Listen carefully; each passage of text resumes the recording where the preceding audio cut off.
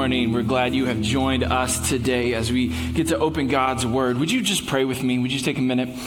God, we just come and we ask that you would meet with us. God, that you would, God, you would just show up in our lives, and it would be undeniable, God, that you have met with us. So, God, we just want to come into this place asking for you to have your way. God, we want to put our will, our lives, our desires right at the foot of the cross, knowing that just as we have sung this morning, God, that there is nothing that washes away our sins except for the blood of Jesus Christ. So it's in his mighty name we come and we ask for you to have your way in this place. In the name of Jesus we pray. Amen. Well, if I haven't met you, my name is Luke. I'm one of the pastors around here, and we're just grateful that we get to open God's Word together. We have been walking through this series, Overcome, and I am grateful for how God is already at work, and I'm expecting no less, because God is a God who doesn't stop working on behalf of his people. He is gracious and he is kind, and we get to follow after him for his glory. So who's ready for the Word of God this morning? Yeah, I love it. Will you stand up with me as we dive into the Word of God, Genesis 39, starting in verse 1. And then if I pause, that's your cue to just fill in the word there. We're going to read Genesis 39, starting verse 1. Now Joseph had been brought down to and Potiphar, an officer of Pharaoh, the captain of the guard, and had bought him from the Ishmaelites who had brought him down there. And the Lord was... It's a huge thing we want to lean into this morning. The Lord was Joseph, and he became a successful man. And he was in the house of his Egyptian master. His master saw that the Lord was with him, and that the Lord caused all that he did to succeed in his... So, found favor in his sight, and intended him, and he made him overseer of his house, and put him in charge of all that he had. And from the time that he had made him overseer in his house, and over all that he had... Keep going. And the blessing of the Lord was on all that he had in the house and in the field. This is the word of the Lord. You may be seated. Way to track with me there. I appreciate you guys going forward with me in that. As we look at this story, I want to remind us of where we've been and kind of looking at the big picture of the scriptures, the big picture of what God has been doing all along. God made a promise to Abraham back in Genesis chapter 12 that he would have a family that outnumbers the stars in the sky and the grains of sand. And then the unexpected son was born, right? Abram and Sarah were told they wouldn't have a son, and then God showed up and gave them who?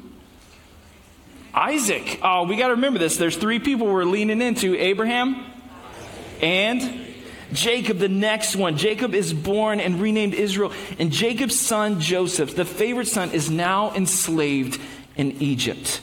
And the very next book that we find in the Bible is the book of Exodus, which tells the story of how God's promise is fulfilled to Abraham. We see God is showing up, and he begins to answer what he said he would back in Genesis, that God's people, the offspring of Abraham, would begin to grow and expand and multiply. And we see this happening in the book of Exodus. And it's also where God rescues his people. It's where God shows up. And I want us to be reminded of this because it is such a crucial thing. That if there's no Egypt for the life of Joseph, there is no Exodus.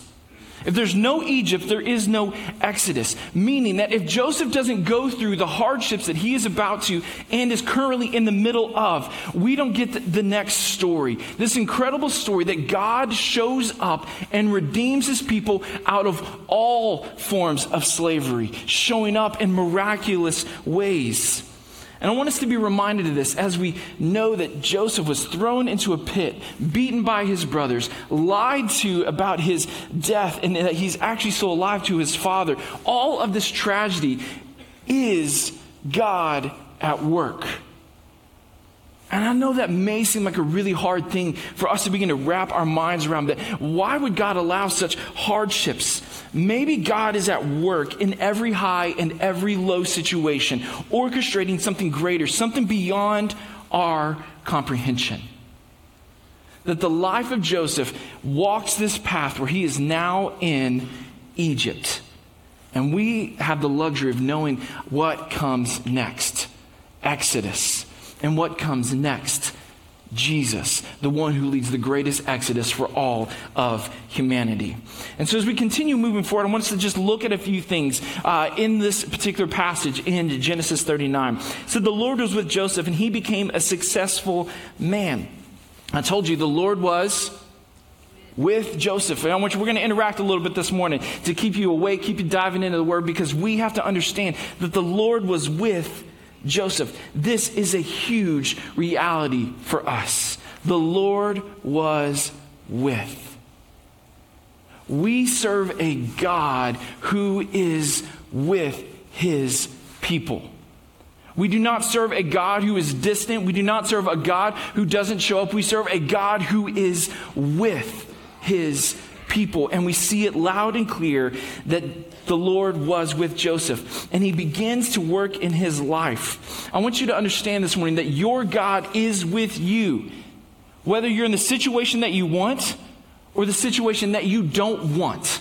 Your God is with you. And I want to highlight a couple of things. We don't see Joseph complaining in the midst of his trial. It just simply says, it goes from he was thrown into a pit, sold into slavery, and it says a man bought him from the Ishmaelites. Verse 2, the Lord was with Joseph. What an incredible testimony for us to be reminded of whatever our circumstances are, that the Lord is with you. The Lord is with you, working something out, just like we will see. There is no Exodus without Egypt. The Lord was with him, and he continues to work in him. It shows up over and over again throughout this passage. It shows up 4 times, all through Genesis 39. It says the Lord was with.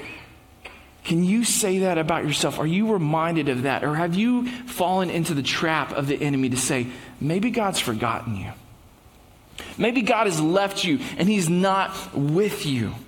I want you to be reminded at this is who God is. We just celebrated it recently with the season of Christmas, that Jesus is our Emmanuel, our God who is with us, the God who shows up time and time and time again, that he is walking what? With us. God is the God who is with us. So let me ask you this question. How does that reality, if you understand that God is with you in every situation, in every high and every low, how does that change the situation that you are in right now? I mean, just think about that. If you're taking some notes, I would love you to think about that. If you know that God is with you in the hardest moments of your life, how does that change how you act, how you speak, how you respond? If it is in the best situation of your life, knowing that God is with you, how do you act? How do you respond? The Lord is with you. And we see a man whose life is radically different. So much so that the pagan Egyptian, the man who worships many gods and is a slave trader, he bought another human to do work in his house. This man, Potiphar, notices something different because Joseph realized that the Lord was with him. Do you see that in the passage with me? It says, he became successful and he was in the house of his Egyptian master, and his master saw that the Lord was with him. His master, Potiphar, this man who does not walk with the one true God, Yahweh, the Lord, the one who is and is to come, he recognizes something. It says he saw that the Lord was with him, and that the Lord caused all that he, Joseph, did to succeed in his hands. What an incredible testimony. Life is full of challenges, wouldn't you agree? Well, maybe not for you guys, but my life has had some challenges. We've all can say this. Life is full of challenges. It's not what is the challenge that's in front of us. It's how we live in the midst of it, knowing that our God is with us, as a bold declaration, a megaphone to the people around us that God is God. Let me ask you this question this morning. I want you to write this down. Is your life undeniable evidence that God is with you? Is your life undeniable evidence that God is with you? We see it in the life of Joseph. In the midst of being a slave, he works diligently, and the Lord works in his situation. Now, I think we can kind of gloss over it. It says he caused all he did to succeed. What we're going to find out over this continued story is that nothing seems to go right for Joseph. Yet we see a man who continues to live with and in the presence of God. When you live in the presence of God, your life will be undeniable evidence. And so, friends, this morning, we have this opportunity to lean in and to seek the presence of God, to seek him through his word, to seek him in the community, to seek him through prayer with one another, and to live in such a way that it is undeniable that God is God through the way that you live. And what I love in this passage, it has little to do with what he has said. It is simply seen in how he lived. Is your life undeniable evidence that God is with you? And that just lays the foundation for what we're about to get into in this next part. Do you remember last week how Pastor Joel was talking about the slow creep? And that the reality is, a lot of us want to be like Joseph. We want to be the guy who's blameless, that things go well. Maybe you want to have a coat of many colors and be the favored child. But the reality is this: we are more like Joseph's brothers than we are Joseph. We are more like the people who fell in the scriptures than we are the ones that we see succeeding, the ones that the heroes of the Bible. We have to be reminded of that we are like the people of Israel. We are difficult sometimes. We are stiff-necked people is how the book would talk about it. That we are people who often make mistakes, and instead of walking in the path of righteousness that God has set out for us, we are the ones that take a hard left and go a different direction than what God has been saying for us. And that's a sobering reminder. It's been one of the greatest things that I've been learning through this passage is, man, Luke, you think a little much of yourself. You think you're doing good, but you have to be reminded that it's the slow creep. It's the thoughts inside our heads that take root in our heart that then begin to live out in our actions. And so as we look at this next part, can we ask and be honest with ourselves to say, God, where is there a way that is other than how you want me to live as we look at this next piece? I don't want us to walk through this next part of the passage and say, no, that's not me. I'm not like that. I'm more like Joseph. Let's have an honest evaluation of our hearts and our minds and say, Holy Spirit, again, Hebrews chapter 4, verse 12, would you do a work in my heart between the soul and the spirit? Would your word be a double-edged sword to help me realize there are things in me that are not of you, and I'm asking God that your word would do a work and remove that from me so that I can walk in your presence, that I can live fully alive with you, God. And so as we were reminded of that, we walk into this next passage, picking up in verse 7. You follow along with me in your Bible. It says, now Joseph was handsome and formed in appearance in the back half of 6. And after a time, his master's wife cast her eyes on Joseph and said, lie with me. But he refused and said to his master's wife, behold, because of me, my master has no concern about anything in the house, and he has put everything that he has in my charge. He is not greater in this house than I, nor has he kept back anything from me except you, because you are his wife. How then can I do this great wickedness and sin against God? And as she spoke to Joseph day after day, he would not listen to her, to lie beside her and to be with her. We see in this passage that Joseph lives a steady and faithful life. These are the traits of a child of God, that even in the midst of temptation, even in the midst of it, he holds the line. He says, I will not do this. Look with me in verse 9. He says this. He says, he's not greater in this house than I, nor has he kept anything back from me. In the back half of that verse, it says, how then can I do this great wickedness and sin against God? Because Joseph lived in the presence of God and with him, He realized that his actions had consequences, ripple effects into the lives of people around him. But ultimately, his sins, if he were to sin, is not as much against Potiphar as it is against God himself.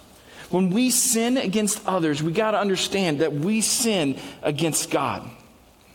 And when we sin against others, we're ultimately sinning against God. In fact, Jesus said this in the New Testament. He says, whatever you've done to the least of these, you've done unto me.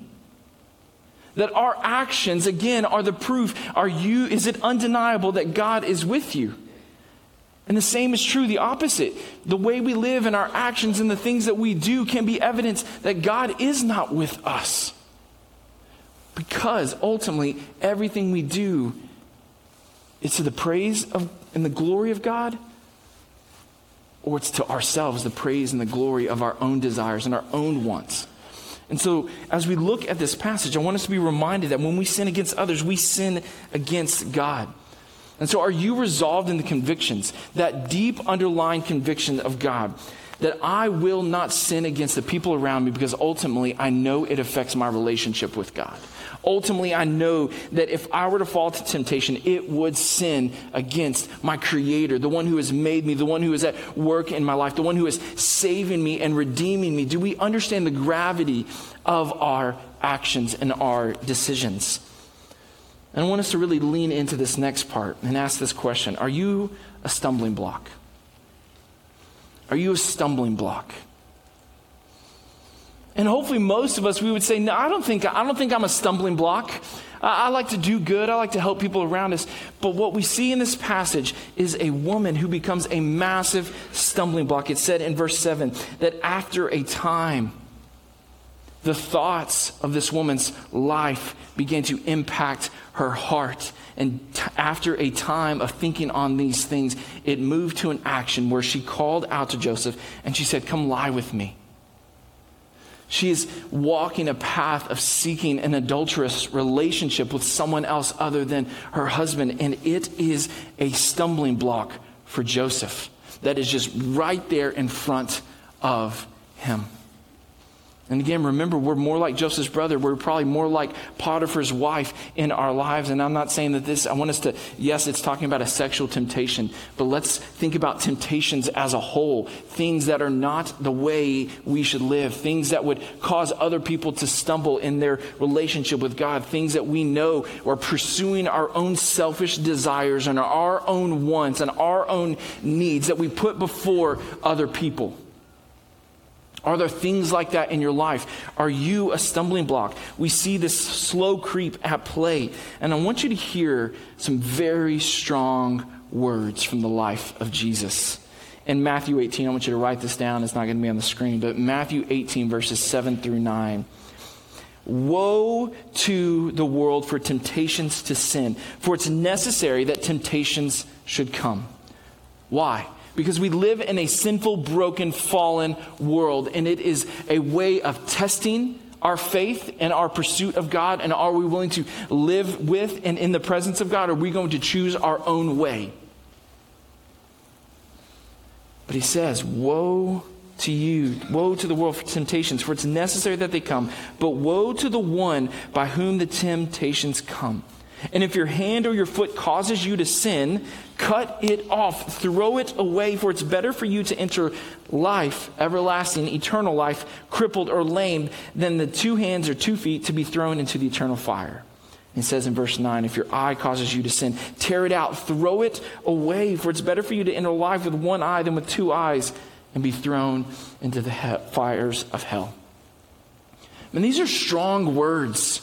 When we really think about it, I also am reminded in the Gospel of Mark, this same passage is echoed. And he says, it's better to have a millstone tied around your neck and thrown into a deep lake than to cause one of these children, least of these innocent people, if you will.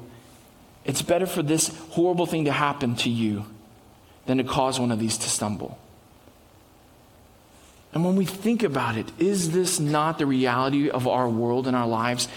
Where at the end of the day, people are putting their desires, their wants, their thing as primary. And in doing so, we can create stumbling blocks in the lives of the people around us. So are you a stumbling block? Is there something in your life that keeps you from walking in the freedom that you're actually meant to have in Jesus Christ because you are pursuing your desires? Then I want us to hear today that sin is a serious thing. Romans 6:23 is abundantly clear that the wages of sin, the penalty of sin, is death. It is a massive deal for us to understand that we are to overcome temptation, yes, like Joseph. And part of that means us as broken, fallen people who are pursuing the Lord and asking Him to change us is to do an inventory. Where are there things in my life that I may be putting a stumbling block right in front of someone else? God, would you forgive me? And I'm going to do everything in my power to take that stumbling block down. I'm going to remove it.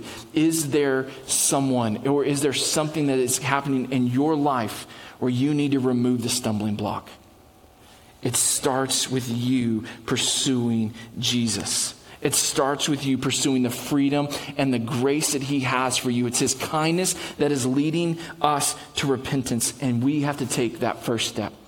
So instead of the slow creep pursuing letting our mind's desires take root in our heart and putting them into practice in ways that are evil and are against God, are we taking one small step that's closer to Him, seeking Him, asking for His forgiveness, removing the things, making amends where you need to make amends? Because it gets worse in this story. It says in verse 11, but one day he went into the house to do his work, Joseph, and the men of the house, no one was there.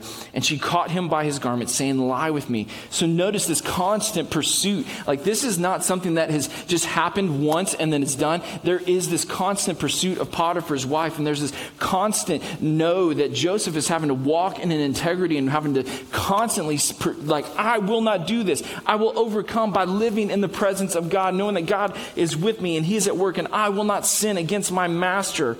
I will not sin against my God. But he left his garment in her hand and he fled, and he got out of the house. And as soon as she saw that he had left his garment in her hand and had fled out of the house, she called out to the men of the house, see, he has brought among us a Hebrew to laugh at us. She begins to lie about what happens. She begins to tell stories of how Joseph approached her, and he is left without his garment again.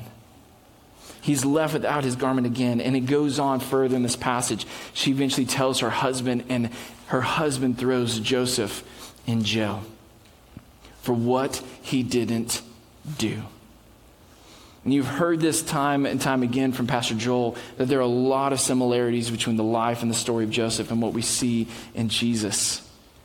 Jesus was accused, and he was wrongfully tried, and he was beaten, and he eventually walked towards a capital punishment, death, for something he did not do.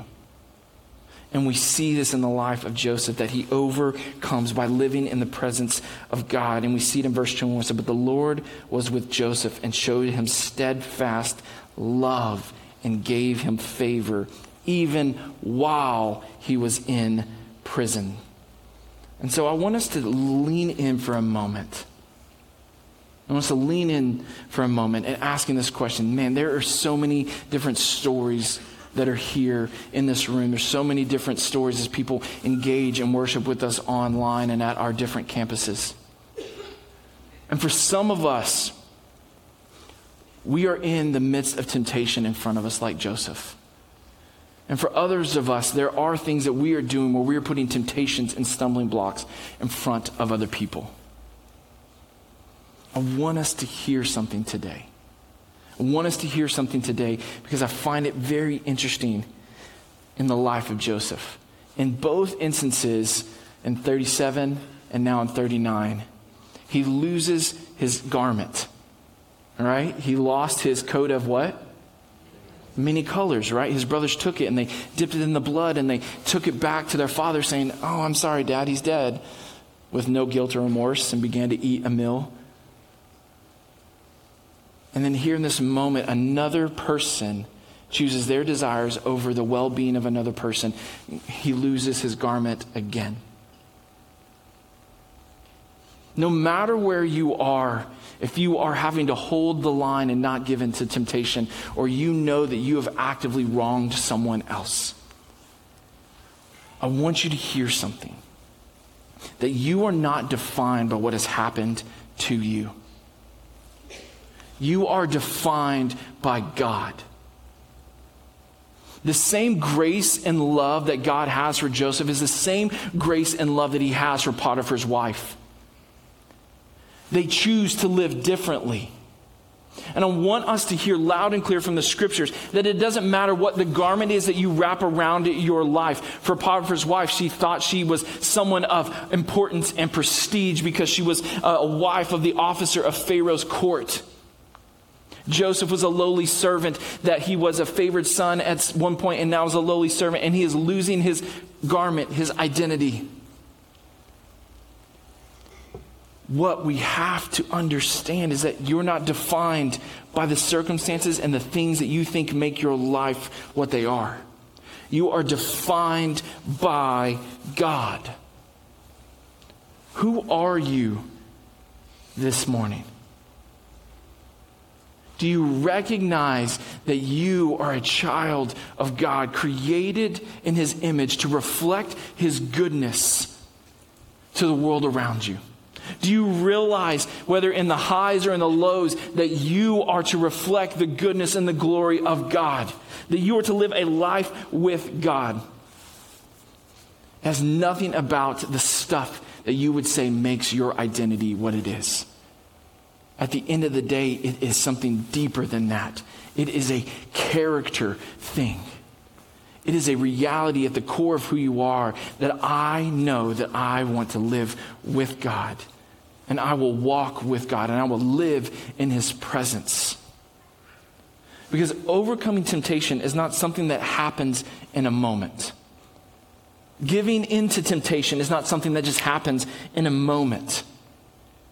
Overcoming temptation, it happens when we live a life with God. Deep convictions, rooted identity in whose we are. Not the stuff, not the garments that would wrap up and say this person is this status or this idea. It is reality. I am found in Christ, and in Christ alone. My cornerstone, the anchor of my life, the hope of everything that I've got going on is found in Jesus Christ alone. So wherever you are today, whatever's happening in your life, I want to ask you this. Whether Joseph or like Potiphar's wife, are you living with God who says, I'm with you? I'm with you. What we know about temptation, we saw it in Matthew 18. Jesus says, man, temptations are going to come. Struggles are going to come. We are prone to wander, prone to make mistakes, prone to leave the God who says He's with us, the God that we are supposed to love, as the old hymn would say. I want you to hear something today. It is possible for you to live in freedom and to overcome temptation. Well, how do you know that, Luke? How is that even possible for me? You don't understand the story. You don't understand what's happened to me. You don't understand what I've done. It doesn't matter. It doesn't matter. Because Jesus, in Matthew chapter 4, He faced temptations of the flesh. Hey, the devil tempted Him and says, well, why don't you just tell those stones to turn to bread? And He says, don't you understand? Man will not live by bread alone, but by the very word of God. Oh, Jesus, you have the authority to protect your life and your body. Throw yourself down and call on the angels to save you. And again, Jesus rebukes Satan with scripture. He says, no, I'm not going to do that. And He tempts him again with power and prestige, something of the mind, a fleeting idea. I'll put you in charge of the world. And Jesus says, don't you understand, Satan? Don't you understand? And he flees temptation because he uses the word over and over and over again. You will face temptation. You will face struggles. You will face trials. Woe if it comes through you, the scripture tells us. But I want you to hear that the word became flesh, John 1 reminds us. The Word became flesh and dwells among us. The Word became flesh and dwells with you and me. Jesus, the very Word of God, shows up in human form. And he says, I'm going to make a way. If there was no Egypt, there is no Exodus. And there's no Exodus, we don't get to Jesus. And Jesus says, I am making a way for my people. And I will be, what? With them. This is the story of all of scriptures from Genesis to Revelation, a God who wants to be with his people. You can overcome temptation when you walk with Jesus, when you live with Jesus, so much so that in the Garden of Gethsemane, we see it echoed again. Another temptation for Jesus. If there's any other way, God, let this cup pass. But Jesus tells us, this is not my will, but your will, Father, your will, Heavenly Father, come to pass. And Jesus endures the cross for our sins, our mistakes, for our wages of sin. Jesus bears them on the cross for you and for me. How can you overcome temptation? Live with and in the presence of God. And that's a simple invitation for you this morning. Will you live in the presence of God with him? Knowing that no matter the circumstances, when you are living with God, your life will be undeniable evidence that God is alive and he is a miracle working God. So I want to invite you, let the word do a work in your life today. As we respond to the gospel, let it do a work in you. This is your space to meet with God, asking him to continue to transform you, to seek forgiveness. And if you want to know what it means to take that first step to walk with God, I want to invite you to go to the prayer room. There's some folks at the Green Lane who would love to chat with you, because that's where it starts, my friends. Knowing that Jesus has made a way for you to walk with God. So God, would you have your way? We simply cling to you, Jesus, in this moment. Knowing that you are a God who is at work, a God who will not leave us, a God who will not forsake us. God, we are asking for you to have your way, King Jesus. We love you and we need you. May our hearts respond with all that they are to you. In Jesus' name we pray. Amen.